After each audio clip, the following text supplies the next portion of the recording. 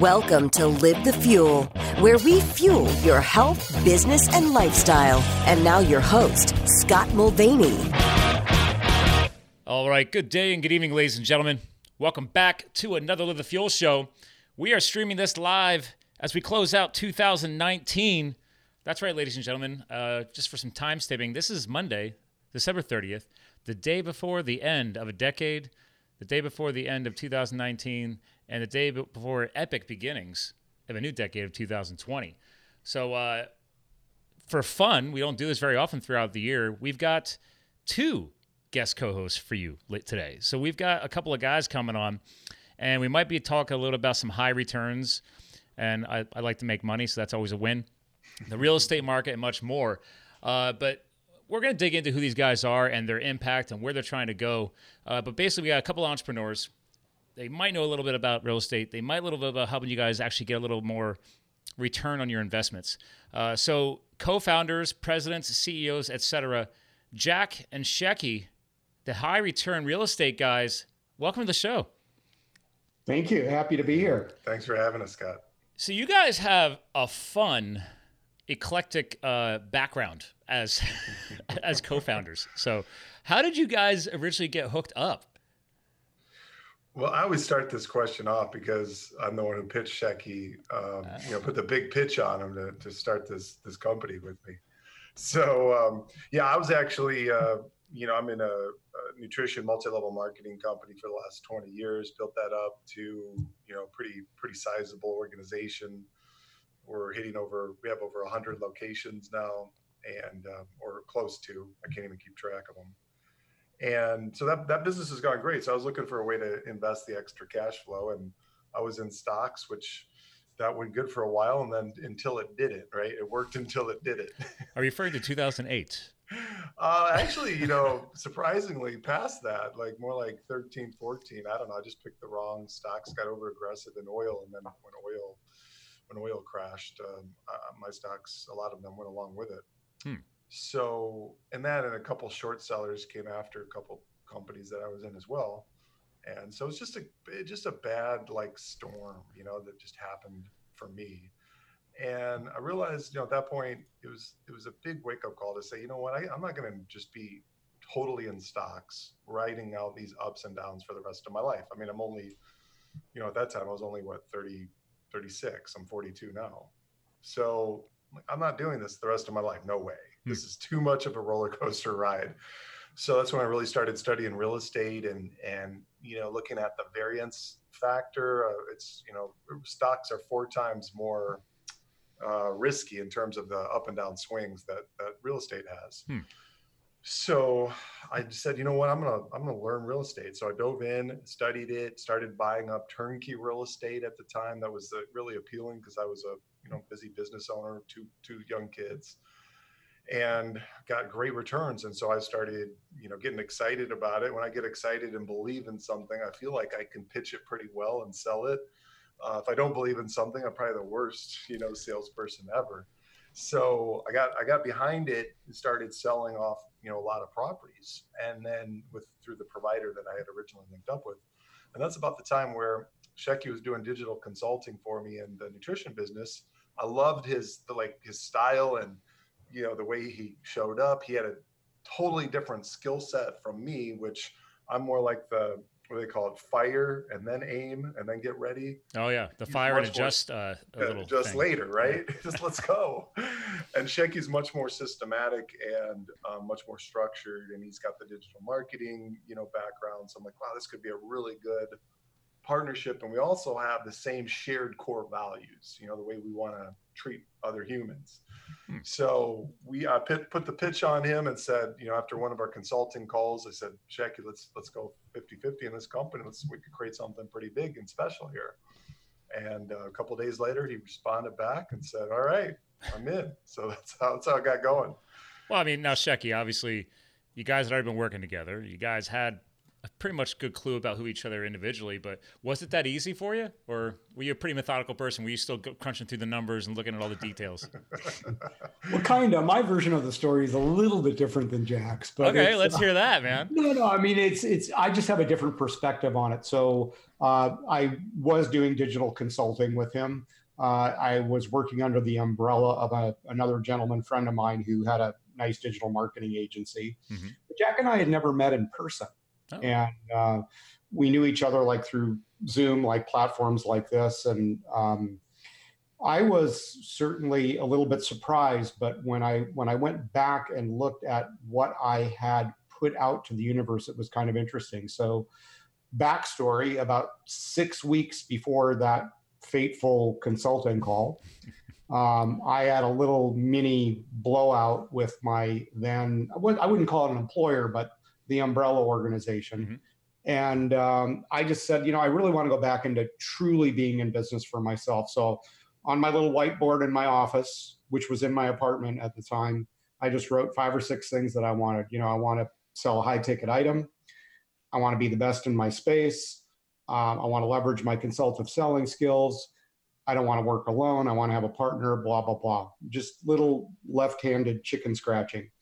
And after the call with Jack, I was just doing it more as a favor to say, hey, man, like, here's all the things you can do. Here's your avatar. Here's the people you might want to advertise to. Here's kind of the structure of how the marketing might look. Here's kind of the way the company might work as a sales and marketing organization, blah, blah, blah. And I just sent him all the bullet points and stuff that we had talked about in an email. And when he wrote back and said, okay, let's do it, I was kind of like, WTF, let's do what? And, but then he kind of explained what was going on, and it just made sense. And I looked up at my board and I was like, check, check, check, check, check. It's like, well, how the heck do I say no to that? I can't. So you send back a summary of bullet points, or even a guideline, if you will, not a pitch or a cross pitch. And he's like, cool, you get me. Let's do this. And then you're like, wait a minute, what just happened? Yeah. When he sent me the email, and we had a great call, like, he gave me a ton of great ideas. But when he sent the email back and I looked at it and I said, I'll never be able to implement this on my own. Like, I just know me. I know how I'm wired. I'll just continue to keep, selling to friends, family, neighbors, colleagues, and I'll try to run some Facebook ads. I'll take a stab at building maybe a website. But to put the plan in place, which totally made sense that he outlined, I'm like, I need help. So the way I thought of it, I'm like, you know what? I have 2 roads, right? 2 forks in the road of which I can go down. One road I can go down is just, I can get 100% of the pie myself. So whatever I sell myself, I'm going to capture 100% of it. Right. Mm-hmm. And I thought, okay, this is going to be a small pie compared to what is really out there. Or I can go down this path, bring Shecky in, split up the company 50-50, which would only be fair, right? To do 50-50, not to be like, I'm 70-30 or whatever. I'd never entertained that.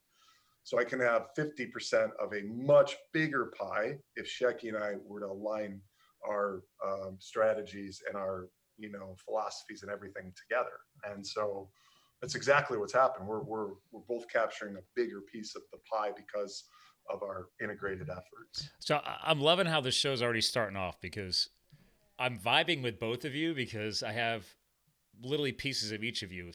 So let's pause on that real quick, because I think it's fun for the listeners too, is that obviously I'm a sales and marketing machine, spent years in that as well.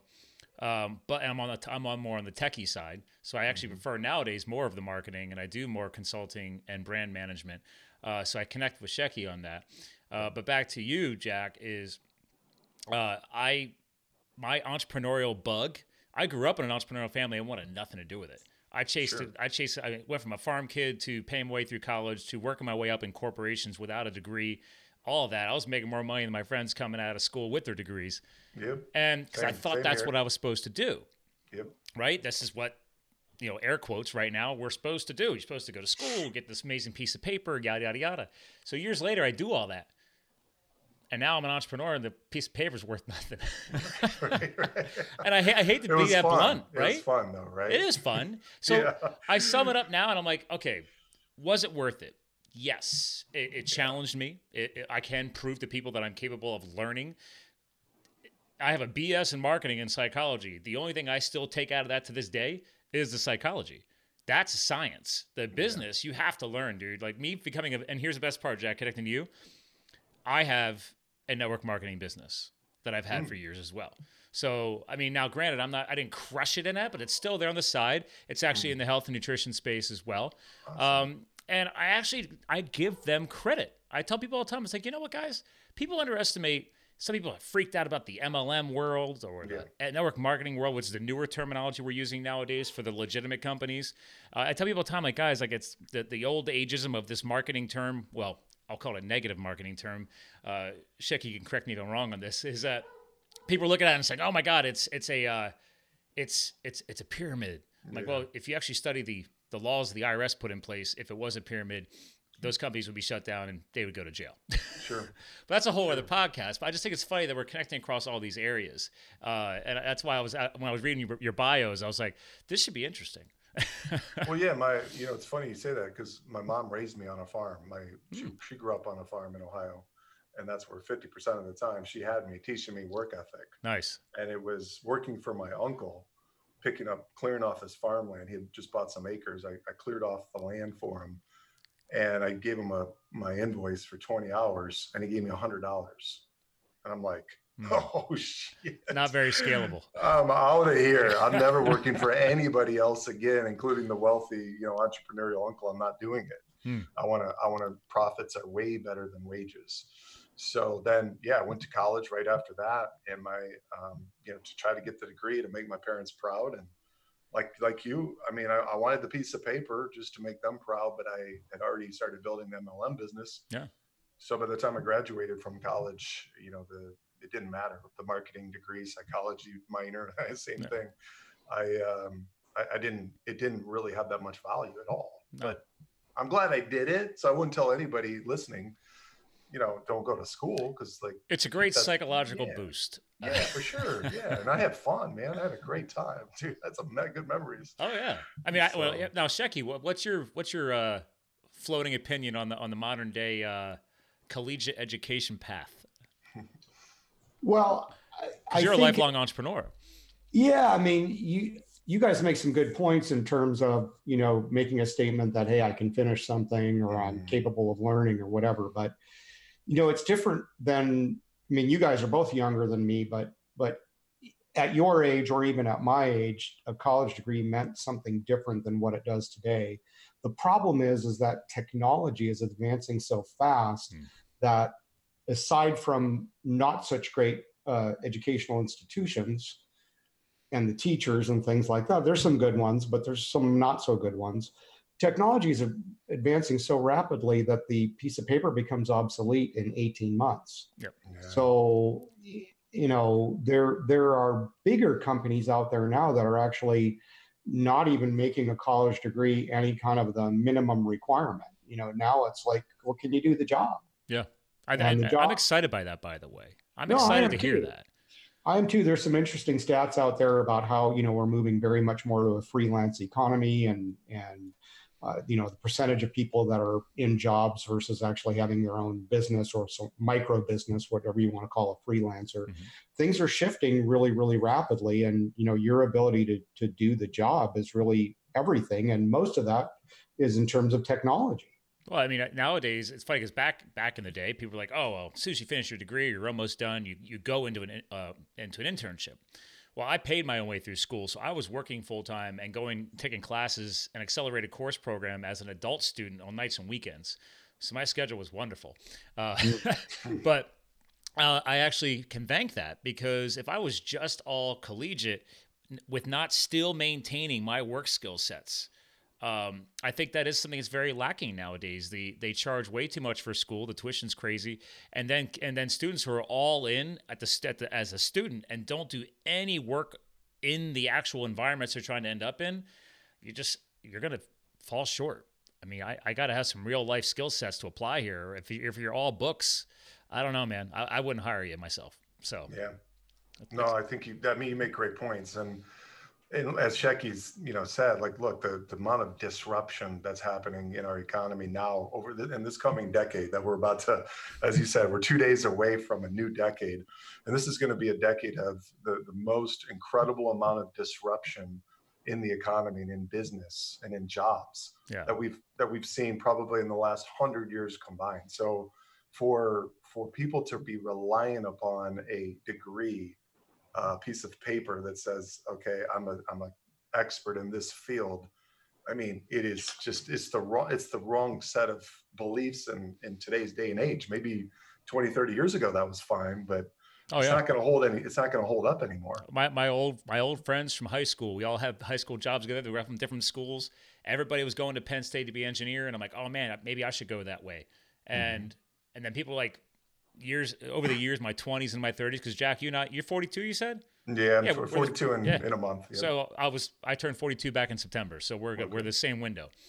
Everybody was like, well, Scott, you can't be the Scott of all trades the rest of your life. And I was like, actually, I love that. That's the best job title ever, because I could apply and I don't get freaked out by sudden change-ups and shifts in the economy or shifts in the business sector. Now, granted, I have struggled over the years, and things are doing better now. And these are those lessons I think each of us have to get. And I think that's why you two coming together here seems to make sense, because each of you have your own horror stories. And I think a lot of people who are listening to this, whether they're in their 40s, 50s, or obviously younger, or we're trying to impact the younger generation, people are afraid to make mistakes. People are afraid to fail.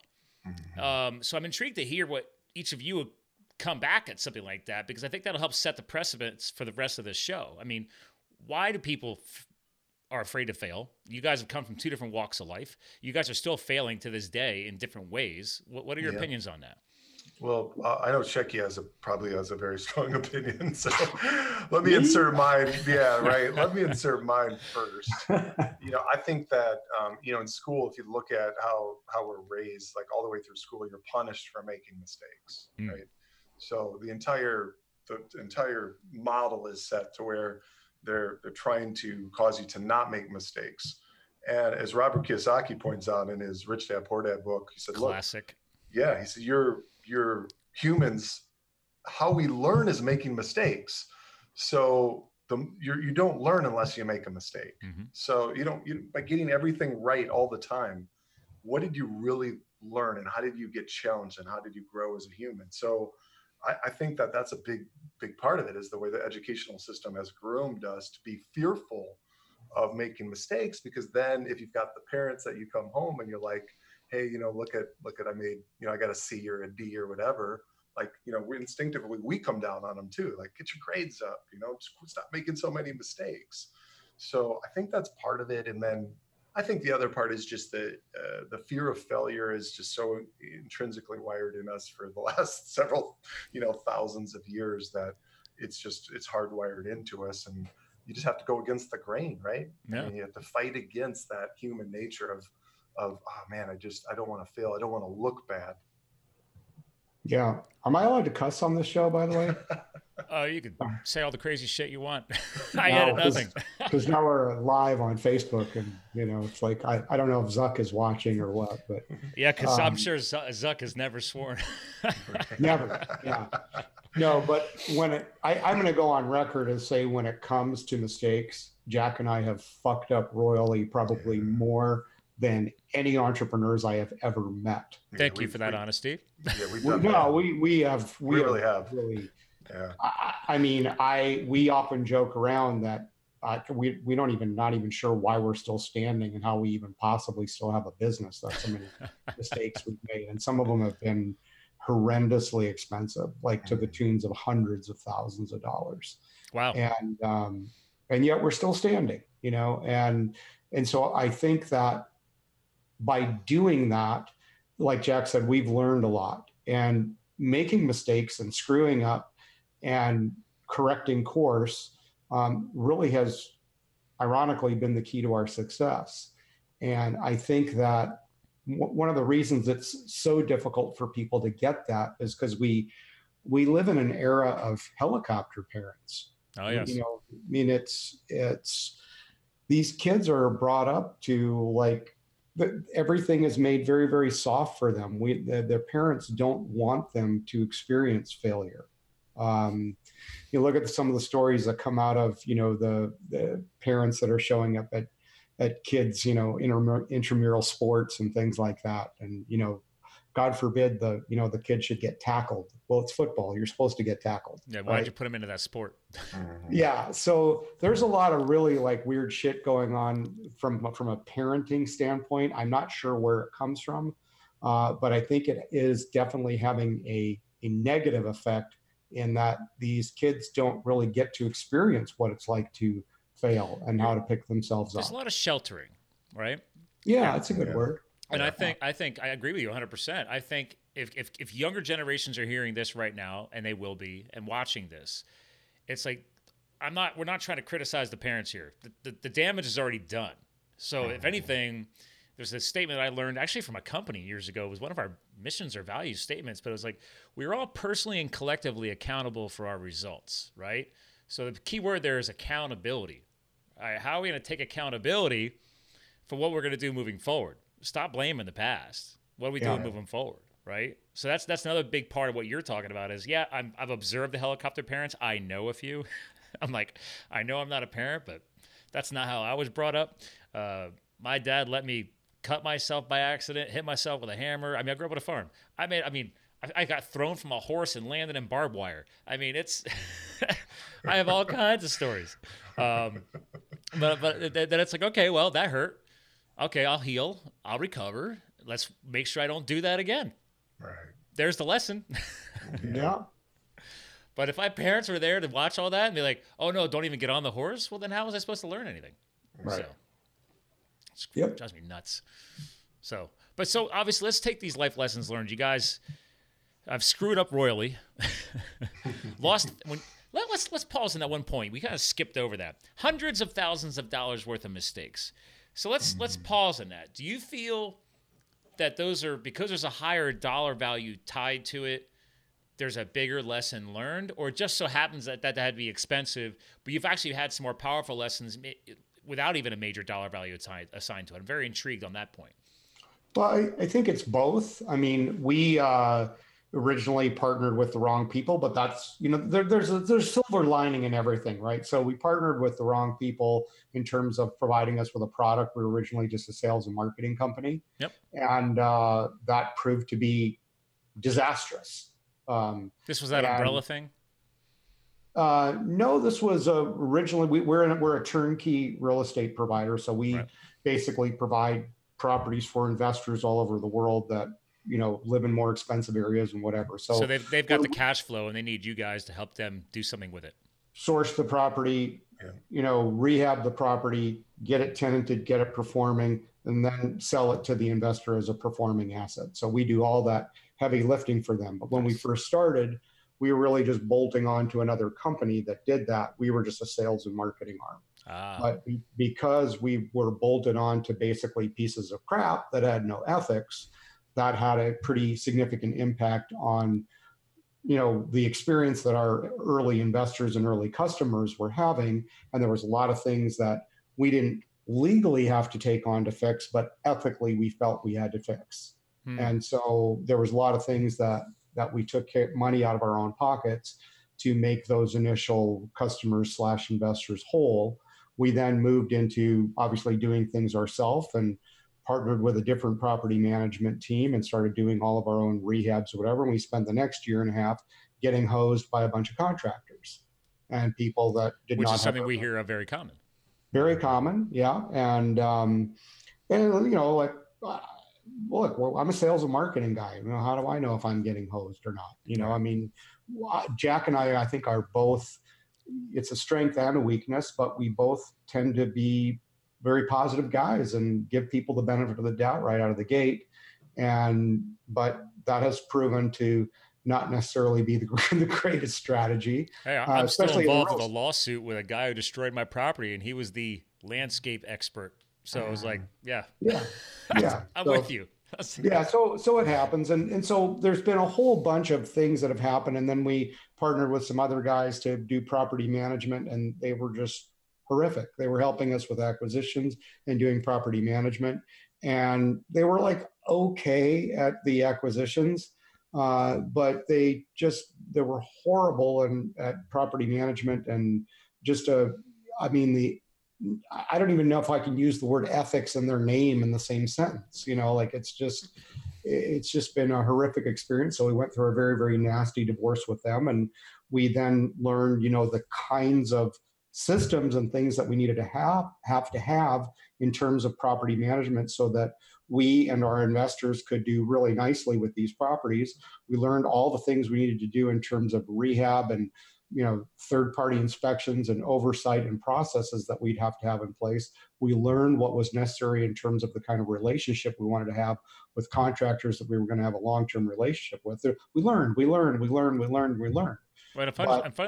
The funny thing is, everybody I talk to about this type of stuff that you're talking about right now, they all have a very similar story. You almost have to. You have to go through this to figure out weed out the good ones from the bad ones. Yeah.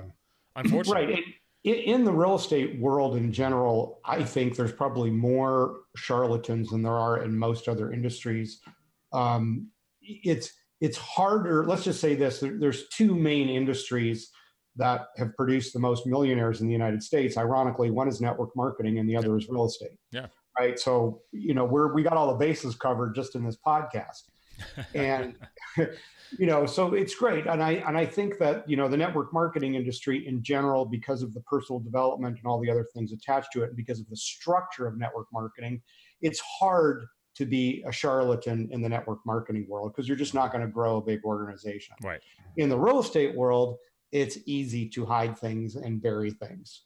And it's sometimes easy to take advantage of people that don't really understand all the big things and all the nuances and things like that. So we've just really just lived by a mantra and just said, okay, like from the very beginning, whatever we do, we're just going to do what's best for our investors. It may not necessarily be best for us right now personally, but in the long run, we're going to bank points, karma, whatever you want to call it. And that ultimately is going to build a really huge, successful business with a national presence. And that's what we're doing. I like it because there's a key word you threw in here a few times, and it totally ties back to earlier in the show with Jack, which you threw ethics, ethical decisions. And Jack, back when you were saying you were considering getting involved with Shecky, you wanted to make sure he aligned with your own, goals, but also your ethics and what you look for in somebody to work with.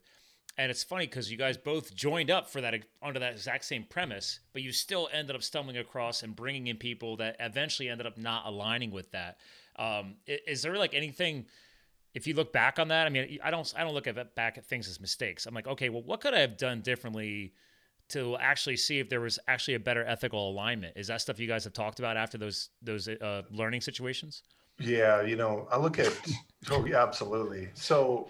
I mean, after all the profanity was done and money, lawsuits and all that lawsuit, and money was set on fire, and for a partnership to last, and a lot of partnerships don't last.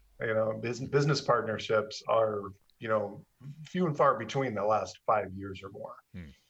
And you look at marriages. I mean, that's a partnership, right? And how many marriages? The last update I heard was it was actually finally crossing 70% on initial first-time marriage and divorce rates in the U.S. Yes, yeah, I know, I believe it. It's crazy. And why is that? Well, I think if you trace everything back, it all comes down to having the same shared core values.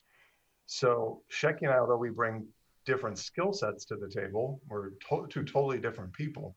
We have the same shared core values. So like all of the things that we're able to work through, all these problems that have assaulted our company and be able to be aligned and still be brothers, best friends. We're like, we don't have we have conflict, but it's very quickly resolved. Yeah. Okay. So because we're sharing, we're coming from the same space of core shared values. I look at like my marriage with my wife going on 15 years. Our marriage has been assaulted multiple times, right? However, we're able to last through it together because we have the same core values. Now, we're totally different people. Mm-hmm. I'm the hard driving, competitive, director, and she's the lovable, sweet, kind, we call it the pearl in the personality quadrants. So because of the same shared values, two totally different personalities, same shared values, we're able to get through, work through conflict and problems. So, that's the thing with the young guys and gals that are listening to this podcast. Like it's very important decisions that you're going to make, who you partner with, in both, in marriage and in friendships and in, business. And those decisions that you make of who you partner with are going to go a long ways towards the success that you have, because it's very difficult to have massive success in today's, economy marketplace doing it on your own as a lone ranger. So you need to have teams. I think a lot of people who haven't learned what we're discussing right now is part of what we're discussing is also related to a longer game. So meaning people want everything now. We're a turnkey society. Shecky, you said it already, man. The education, the turnkey technology, within 18 months, things are obsolete, if not 12 months, especially if you just talk about computer hardware in general. I just spent $1,200 on an iPhone 11 Pro.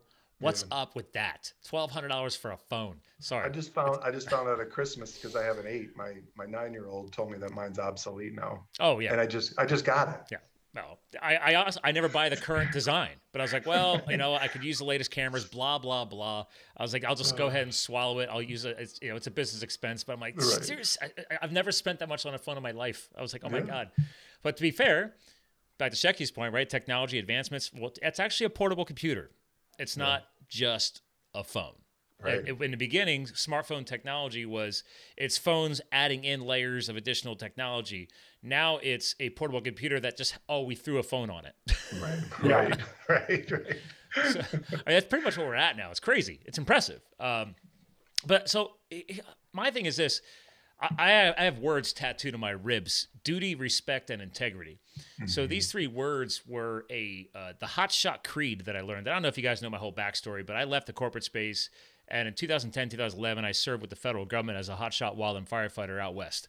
And those 2 years changed my life. I'm actually finishing a book on that now. And so and all the proceeds from that will go to give back to fallen firefighters and everything else. Awesome. But the lessons learned, the words that tattooed on my body, man, if somebody ever does me wrong on one of those 3 words, it sets me off. But I like the fact you guys went with ethics, because that's kind of an umbrella, I feel, or at least a feed from those 3: duty, respect, and integrity. They all intertwine and relate. And it's not just in business. Obviously, we're talking about business today and that lifestyle, but you kind of hinted at it, Jack, just now. You're like, well, brothers, et cetera. Like, you guys really come together in a business professional relationship. Even as a consulting client with mine, I have friends that are my clients. Like we've gotten that close. And I think what helps with that is that alignment on an ethical precipice there. What are your thoughts on that? Well, when I look back at all the problems and look at, deals that went south, customers we didn't, maybe have the best relationship with, business partners that didn't work out, it's always a misalignment of ethics. It always boils down to just that. So it's like, well, we want to do it this way because this is what we believe is the right thing to do, and you don't. Yeah. So we're at a stalemate, and we're not going to live with a situation where we can't live through our values. Yeah, that's scary. I think ethics and values, because like value for Shecky and I, for example, is quick communication. So we get back to each other usually within an hour. Okay. And it's never gone past 24 hours ever, where he's asked me a question on our, walkie-talkie Voxer app or a text or whatever the case, right? An email. Even if I'm in, overseas, I'm gonna respond to him within 24 hours. Okay. Now the partnerships that we have Shecky and I's partnership, and then we partnered with other providers, right? And as he mentioned, and they did not share that same communication value. So it's not just ethics, it's ethics and values that need to be aligned. Mm-hmm. And so when those weren't aligned, when they wouldn't communicate us and they go dark on us for, a couple days, a week, whatever, don't answer. that just to us is a huge red flag. Like, we are in the wrong relationship with you, and we're just not going to do it. We're not going to do it. Well, if I could follow those two up, ethics, values, and you already said it, communication. I mean, oh my God, I don't care what business I'm looking at. Every single business at all different levels of all different industries, and I'm not even going to talk about personal relationships and romantic issues, whatever, but it's like communication, simple communication. People don't follow up. They don't follow through. We all, on this call right now, we all understand sales and marketing. How many sales are lost because people don't keep following up? That's all you got to do. Like, instead of stopping at 3 follow-ups, go for 12. Yeah. And it might take a year longer, maybe 6 months, depending on the size or the capacity of the sales cycle that you're in. But it's like, that's one of the biggest things I've learned over the years from my mentors, and I now teach to other people too. I'm like, guys, like, just keep following up. When someone shows up, it's really important to believe them, because there were signs with the latest, property manager partnerships, that prior to us forming a relationship to them, we had done some business together, and there were signs that they didn't have the same communication values that we had. So I should have believed them that time that this is probably the way you're going to continue to show up should we choose to go into a partnership with each other. It's just like, you're dating the girl, and believe her when the way she shows up, because you put a ring on it, it's probably not going to be much different, over the next decade and beyond. So even if they promise something new and different, right? So I have a client right now. They got an online vitamin club company, and they launched in the UK, and they have a distribution partner over there that's supposed to handle all the packaging, shipping, et cetera. Well, there's been major hiccups this year. So I said, listen, it was your first year. Why don't you look at some of the competitors? And he flew over there to go meet with them and everything else. And he's like, I'm going to give these guys another chance. It's like, we're going to fix it. Yeah, just give us another chance. 90 days, we'll prove it to you. And then they were supposed to get back to him after that meeting within 48 hours. No phone calls, no emails within 48 hours. So it's like, well, I'm going to go ahead and judge by that human behavior, even though their words said one thing, that they clearly don't care about your business, because they said verbally, the mouth was moving, we will follow up with you in 24 to 48 hours, and nothing has happened electronically or otherwise. My parents had a very common expression that they used to use that went like this: the leopard never changes his spots. Classic. I haven't heard that one in a while. That's a good one. It's an oldie but a goodie. That's a very goodie. I think my dad might have used that one on me when I was a kid. I think my mom said that on the farm. Yeah. But I mean, let's translate that, right? That's what we're talking about here.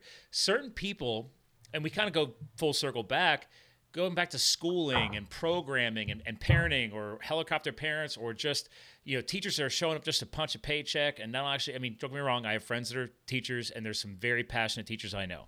But some also I know have lost the passion, and it's become more robotic. So unfortunately, all of that influence is negatively programming people, which is why I go back to why it's so important for us to be lifelong learners and to keep taking accountability for what we need to get to go moving forward. I think, Shecky, you mentioned that earlier, like, guys, sorry, the learning doesn't stop at college. You better keep staying on it, because you're going to be obsolete in, again, 18 months or 12 months or whatever it may be. What are your thoughts on that? It's interesting that you bring up that whole thing, because Jack, I just sent you this the other day, but I watched I don't remember if it was a TED Talk or one of these other personal development groups that I'm in, but they were talking about self-esteem and how messed up people's self-esteem is, because it's based on what your title is, or where you are in life, or what you've accomplished, and all that other kind of stuff. But it was actually a guy who was loafing on a couch 10 or 15 years ago and didn't even have enough motivation to get up and make a sandwich for his wife when she came home for lunch. And now he's running a $1 billion company, right? So that's like obviously this huge shift. So what was the thing that caused the shift? He stopped attaching his self-image to whatever the title was, or whatever he had accomplished in the past, or whatever. What he did was he said, I'm going to attach my identity to being the best darn learner that I could be.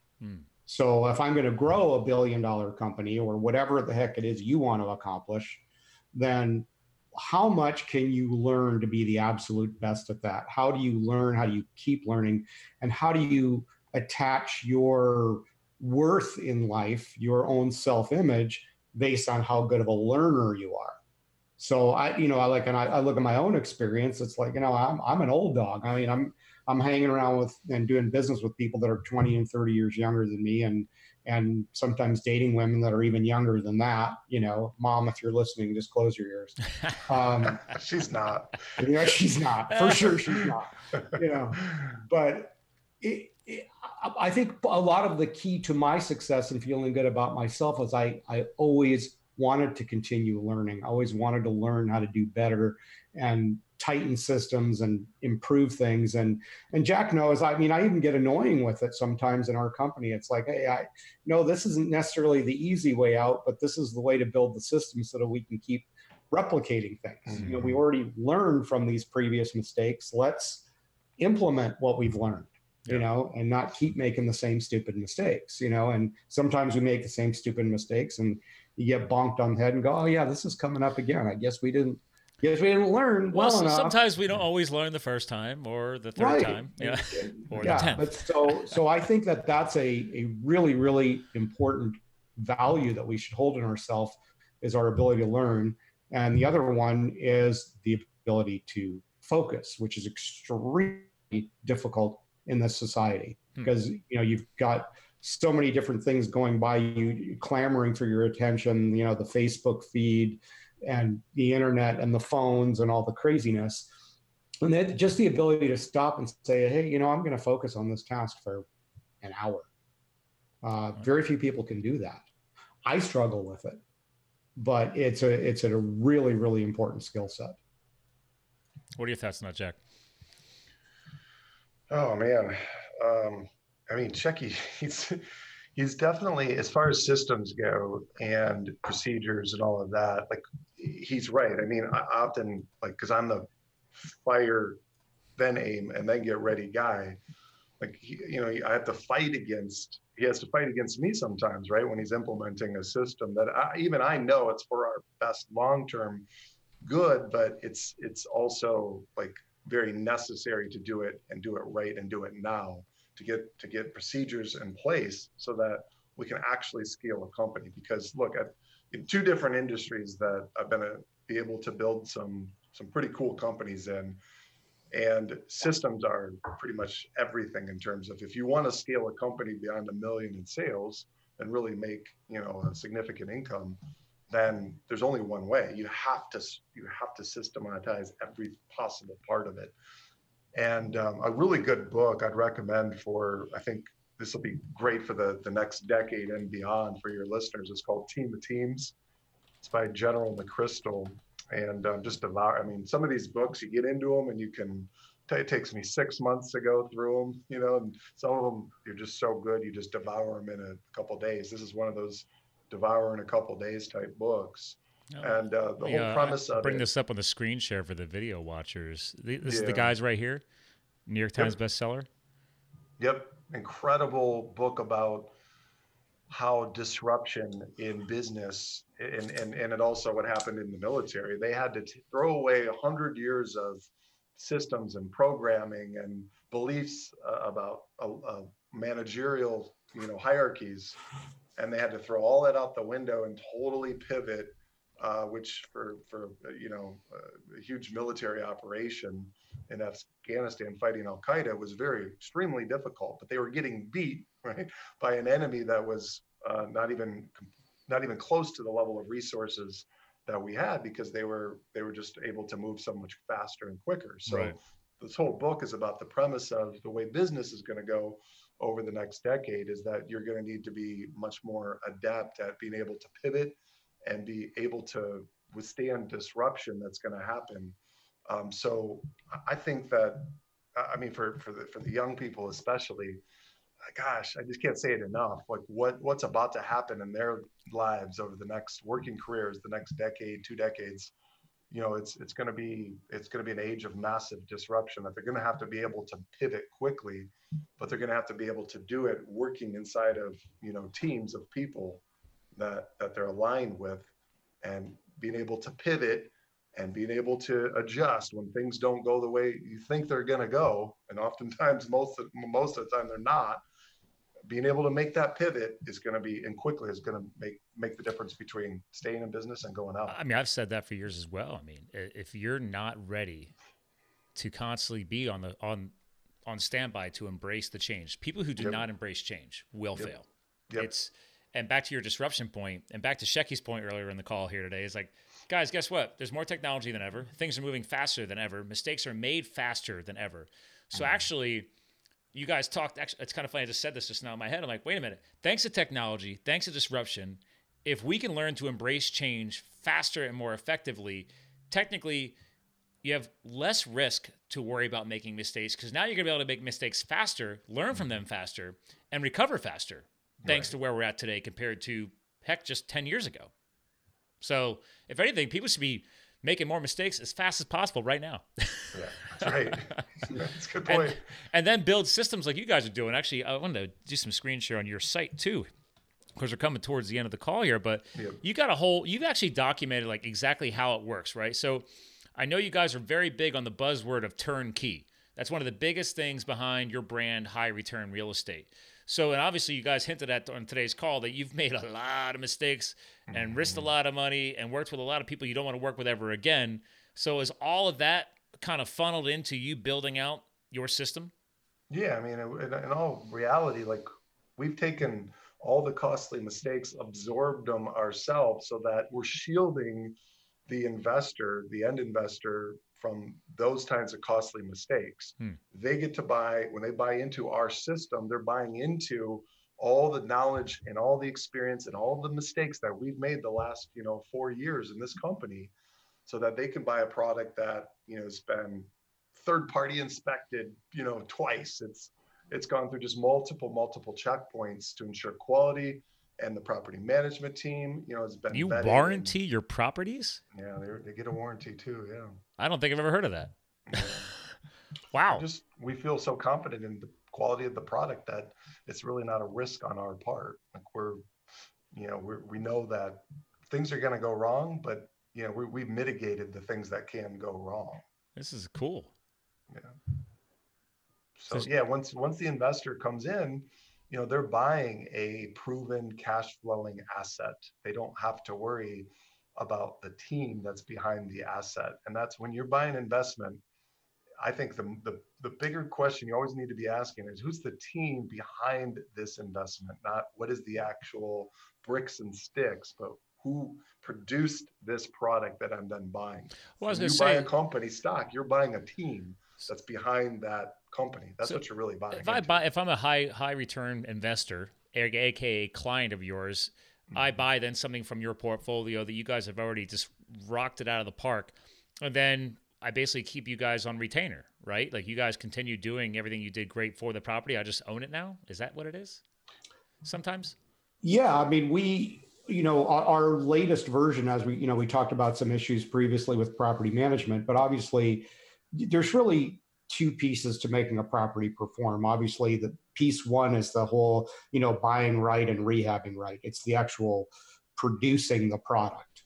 Okay. But part two is the management of that product. Right. So we have elected to get away from the property management business because we did not have enough economies of scale to do all these cool things that we wanted to do for our investors.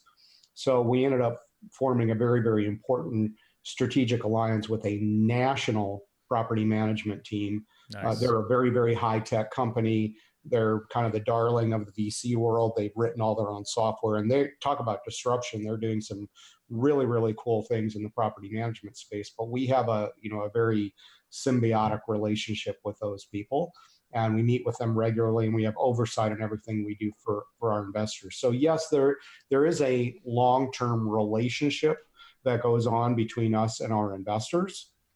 So I wouldn't necessarily use the word retainer, but once the relationship is established, they have, good positive experience with us. When they're ready for more, they just come back and buy more. And, what we found is that for most investors, the first purchase is usually just a trial.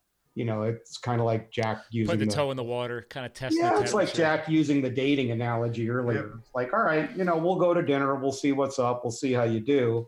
but I'm not sure that I'm going to necessarily jump into a long-term relationship with you unless we see how a couple dates go here. So it's a good point, because like the way you guys have everything laid out here, it sounds like it's almost too good to be true, because you guys have gone through all these mistakes. So yeah, and it's and whereas we do all this protective stuff, and it's almost like we're got like this giant condom to where we're protecting the investor from shielding all the problems and things that we've made. Yeah. However, there's no system that's there's no system that's perfect, right? True. There's still, so you could say like it looks all pretty on the website. Even that prophylactic is no guarantee. So correct. That's why I use that term. I know Jack's shaking his head. It's like, Jackie, awesome. What the hell did you just say? That's why I love podcasting. Yeah. So, but it's at the same time, there's still risk. I mean, there's still tenants in these places, and they're still human beings, and there's no way you can accurately predict all human behavior. So really what we're doing is we're in the business of minimizing, not eliminating, but minimizing the amount of risk that the investor would have no matter where they live. I like that point, because it's almost like, again, through all the lessons you guys have learned, you can help people mitigate the risk, right? Or in your word, minimize it. But there is no 100%. Because you still are dealing with human beings, the tenants, the lease owners, et cetera. You're still dealing with people. They have lives. They have variables they're dealing with. Unfortunately, people lose jobs, careers. The next thing you know, they're moving out and they still have a lease. All these things happen. So now, is this stuff you talk about in your podcast too? That's right, ladies and gentlemen. They're also podcast hosts. So yeah. Two men, one mission. We'd like to serve the people that are typically looking for buy and hold. Okay. I mean, that's most of the kind of subject, but we've got some interesting guests on, and we've done stuff, a little bit on the outskirts of that too. And you can only talk about, rental properties so much without starting to repeat yourself over and over and over again. But yeah, we're, I don't know, 70, 80 episodes in, something like that. I think we've got close to 70 that are published. Yeah. And it's been a fantastic experience. I'm sure you share in that too, Scott. I mean, it's fun, like it's a pain in the ass, and there's a lot of production and scheduling and all that other kind of stuff. But when you really get down to the meat of it, you're learning a bunch of cool stuff, and you're associating with some really, really cool people that hopefully, for the most part, do share your ethics and values. Well, and that's why, so we all would agree on that. That's one thing. I've been podcasting now for over 3.5 years, and it started off as a fun hobby because I would listen to a lot of really bad shows with people that did not understand that you got to buy a good microphone. Like, okay, you're running an audio program. You might want to sound good. Just throwing it out there. But I've also learned now after 3.5 years, this is part of my own lifelong learning mission. Not just me being able to pass knowledge on. That's what this platform is. And yes, it's a thankless platform. Let's be real. I mean, you're paying money and bandwidth and hosting, and I'm hiring, VAs to do the editing because I don't want to deal with it anymore. And graphic design, all this stuff. And I don't have any paid advertisers or anything. I do everything pure. And people are like, why don't you just take an advertiser on? I'm like, because I don't want to. I can't stand it. I just don't want to do it. That's not who I am. I have a business for that. I want to make money. My business does that. So it becomes a passion project because it's like this. We get to have, at least on my show here, you get to have real conversations, say whatever the hell you want. And also our listeners and me get to benefit from getting to understand more about you guys and what it took to get to where you're at and also where you're even going.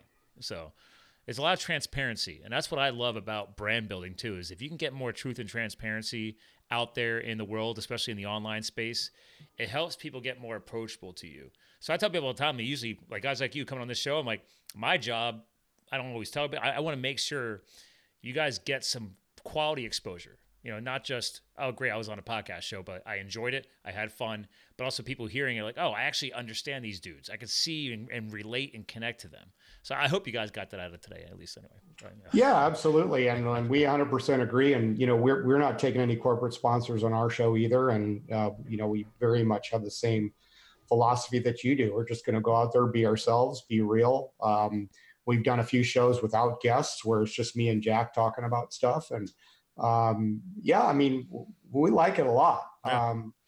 I'd like to spend less time on the the daily minutia of running the business and do more podcasts. Yeah, this is where we get our fulfillment. You know, Yeah.